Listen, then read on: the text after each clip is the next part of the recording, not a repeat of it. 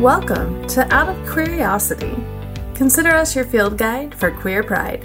You will hear from the best of the best in terms of queer business leaders, queer relationship experts, the activists working to protect us all, and everyday LGBTQ plus people that have figured a few things out so you don't have to. Out of Curiosity is brought to you by the Pride and Joy Foundation. Let's do this.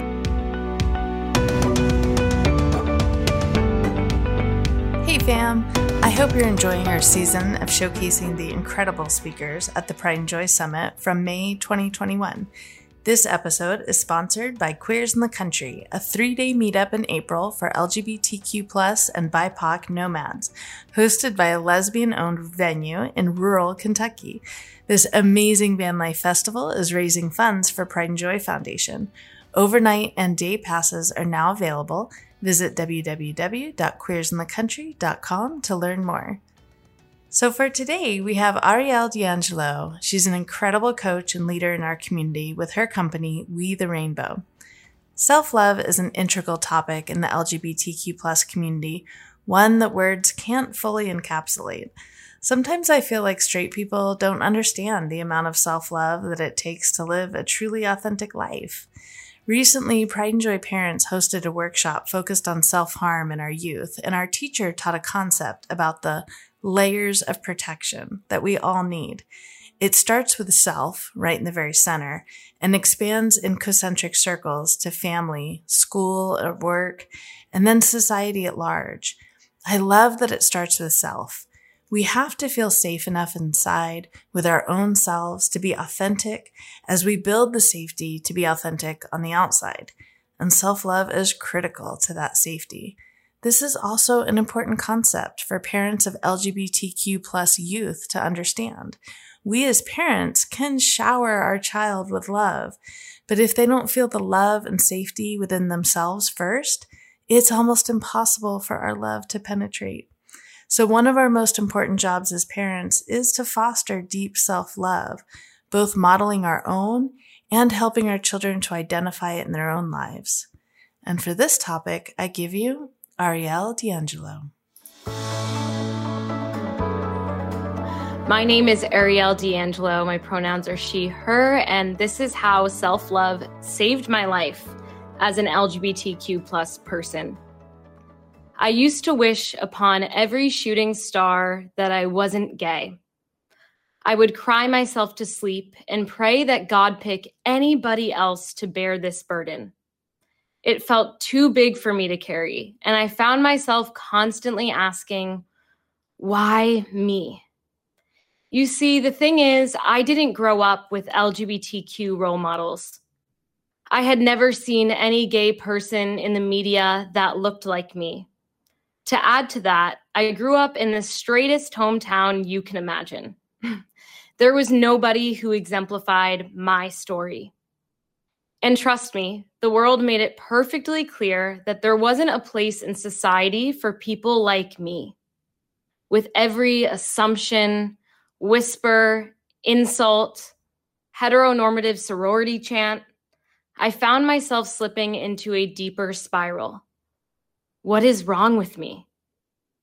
So I did what any closeted gay person would do, and I tried to squeeze myself into that narrative.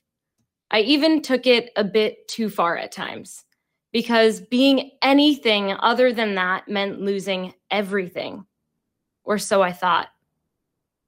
But the more I denied, the more I suppressed, and the more I tried to mold myself into this perfect, acceptable, straight version of myself, the more I lost myself. I became depressed, anxious, afraid. The darkness and fear was all consuming. I was surrounded by many people, yet I had never felt more alone in my entire life. My fears and limiting beliefs devoured me, and I became my own worst enemy. I told myself over and over again that I didn't deserve to be here, that the world was better off without me. It felt like a cycle from which I could never escape. That was until one morning I woke up and said, enough is enough. I realized something needed to fucking change. I knew that there had to be another way to live, because this was certainly not it. So I headed out on a 7-day retreat called the Hoffman Process in the hopes of finally living out my straight fairy tale dreams. But that's quite literally the opposite of what happened. At this retreat, I learned deep self-forgiveness, and not for being gay. I learned to forgive myself for the pain that I put myself through in spite of being gay. I learned how to accept the parts of me I used to so deeply resent. I learned how to give love to the little girl inside of me who yearned for acceptance and appreciation. Over the course of these 7 days, my old stories unraveled themselves and my authentic self was revealed. And I'm not talking through massages and facials. I'm talking through demon slaying, screaming at the top of your lungs, death and rebirth kind of vibe. Sounds fun, right? But seriously, there was also a ton of play, laughter, and connection. Hoffman is where I experienced love in its most unconditional form. I walked into this retreat as my own worst enemy, and I walked away as my own best friend. For the first time in my life, I experienced what it felt like to have radical love and compassion for all parts of myself. And finally, I realized that my queerness wasn't wrong. It was beautiful. After this retreat, I set out on a journey of self-love. I was still closeted, and there was still struggle. But for the first time in years, freedom felt like it was in arm's reach. With this profound new sense of awareness and connection to myself, it became very clear how being closeted was impacting me. I realized that I was causing myself pain, and I loved myself too much to keep hurting myself. I knew that if I could come out and get to the other side of this pain, I could make my struggle my superpower. I would find myself daydreaming about the day that I could finally help other humans in their own coming out journeys so that they never had to go through the pain that I went through. So, as I slowly began to come out to the people around me, I held that vision. I knew that there was a greater purpose to all of this. And did I nearly shit my pants with every person I told? Absolutely, yes.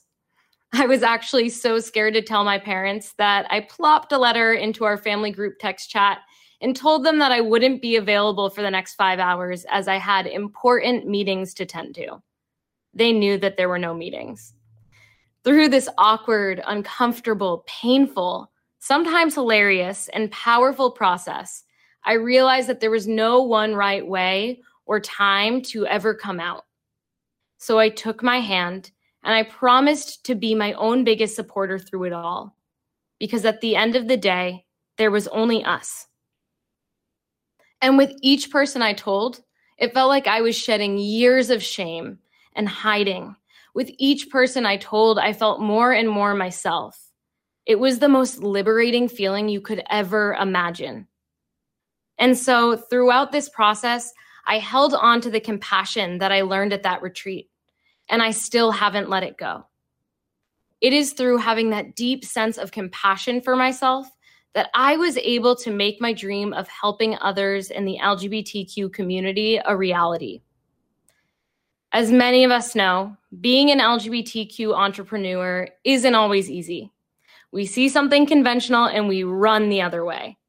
At times, we stick out like a sore thumb. But our mission is so much greater than these challenges.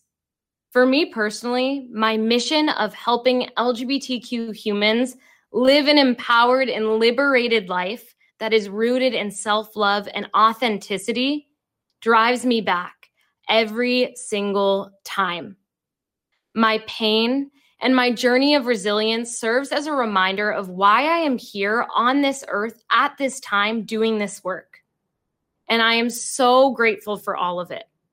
Because without those nights of wishing upon shooting stars for a straight fairy tale and crying and praying the gay away, I would have never had the powerful realization that I was worthy of more. that we are all worthy of more. Every step of this journey led me to creating my LGBTQ personal development organization, We the Rainbow, where I lead LGBTQ humans back home to themselves and each other through transformational events, coaching, and community. It is through these powerful tools, experiences, and connection to self and others where we have the ability to truly empower ourselves and create lasting transformation. As LGBTQ plus humans, we all want to feel seen, heard, and understood. And it is through We the Rainbow and our family that we can cultivate that. I still get chills when I say what I do. And fuck that straight fairy tale because, hey, I've created my own little gay one and there is rainbow and glitter everywhere. Little me would be so proud. I continue to use love and compassion as a compass in all that I do. Through this lens of love, I am able to reflect on the entirety of my coming out journey with gratitude, something that I never thought I would be here to do. We all have the power to transform our darkness into our light, our struggle into our superpower, our mess into our magic. So let's not underestimate it. Let's use this as an invitation to come back home to ourselves once again, because we deserve it. That was beautiful. Thank you. Thank you. Hopped into the spotlight here. Alrighty, y'all. You know how it goes. If you have any questions, drop them in the chat, and we'll talk about it. Yeah, got a beautiful storyteller here. Thank you to answer questions. Any and all questions. How is my family now? My family has actually been so incredibly supportive. My sister is actually here in this audience. And I got really lucky, and I realized that is not the case for all people. And there was a lot in my journey that made me really fearful around coming out to my family and friends. And, you know, they just continue to be my biggest supporters. And it's not always rainbows and butterflies and sunshine. We need to have really hard, difficult conversations sometimes. And I know that most of you are probably, you know, aware of what that can feel like. But I'm really lucky that, you know, my sister who's here with me today, my brother, they're both my best friends, and they have stood by me through it all. What has helped you feel supported by your family? I think that mostly their ability to listen. The way that they were just so immediately like accepting of me when I finally came out to them. And being able to have those hard conversations where they actually try and understand what this experience may be like for me. Even if they can't understand it themselves, I think that just listening is really huge. I agree.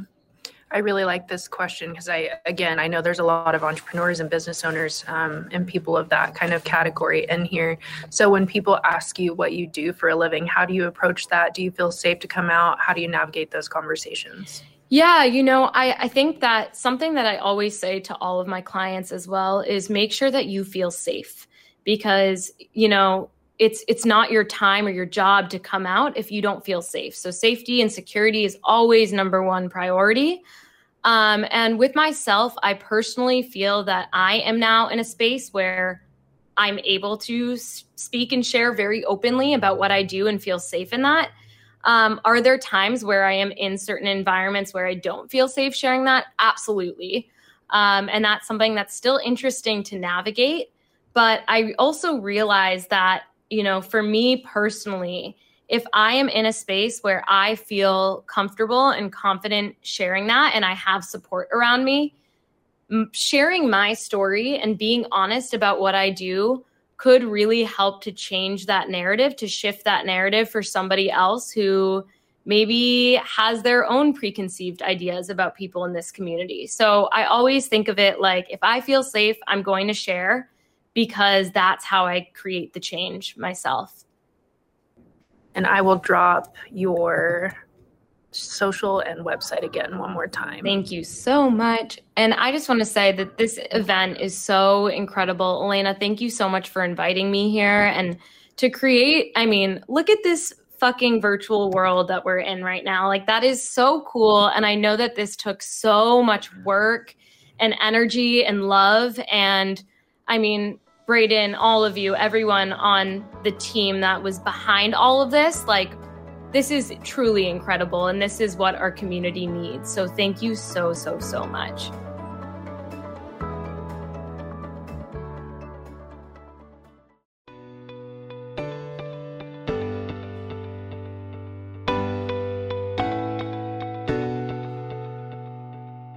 I love that talk. One of my favorite parts of Arielle is how she shows a different side of what it means to be queer. There is such a lesbian stereotype of flannel-wearing, Home Depot-going, Subaru-driving lesbians. And frankly, while it's a personal favorite, it's just one aspect of our community at large. Arielle and her visibility drives home the point that queerness exists in nuance, not in singular stereotype. I hope you enjoyed this discussion on self-love, and I invite you to contribute your thoughts on our blog post for this episode. Again, thank you to our sponsor of this episode, queersinthecountry.com. Be sure to visit to learn about the game-changing experience of this weekend in the country, sitting in community with our rural queer family. Thanks so much for being here, fam. Be good to yourselves. I appreciate you.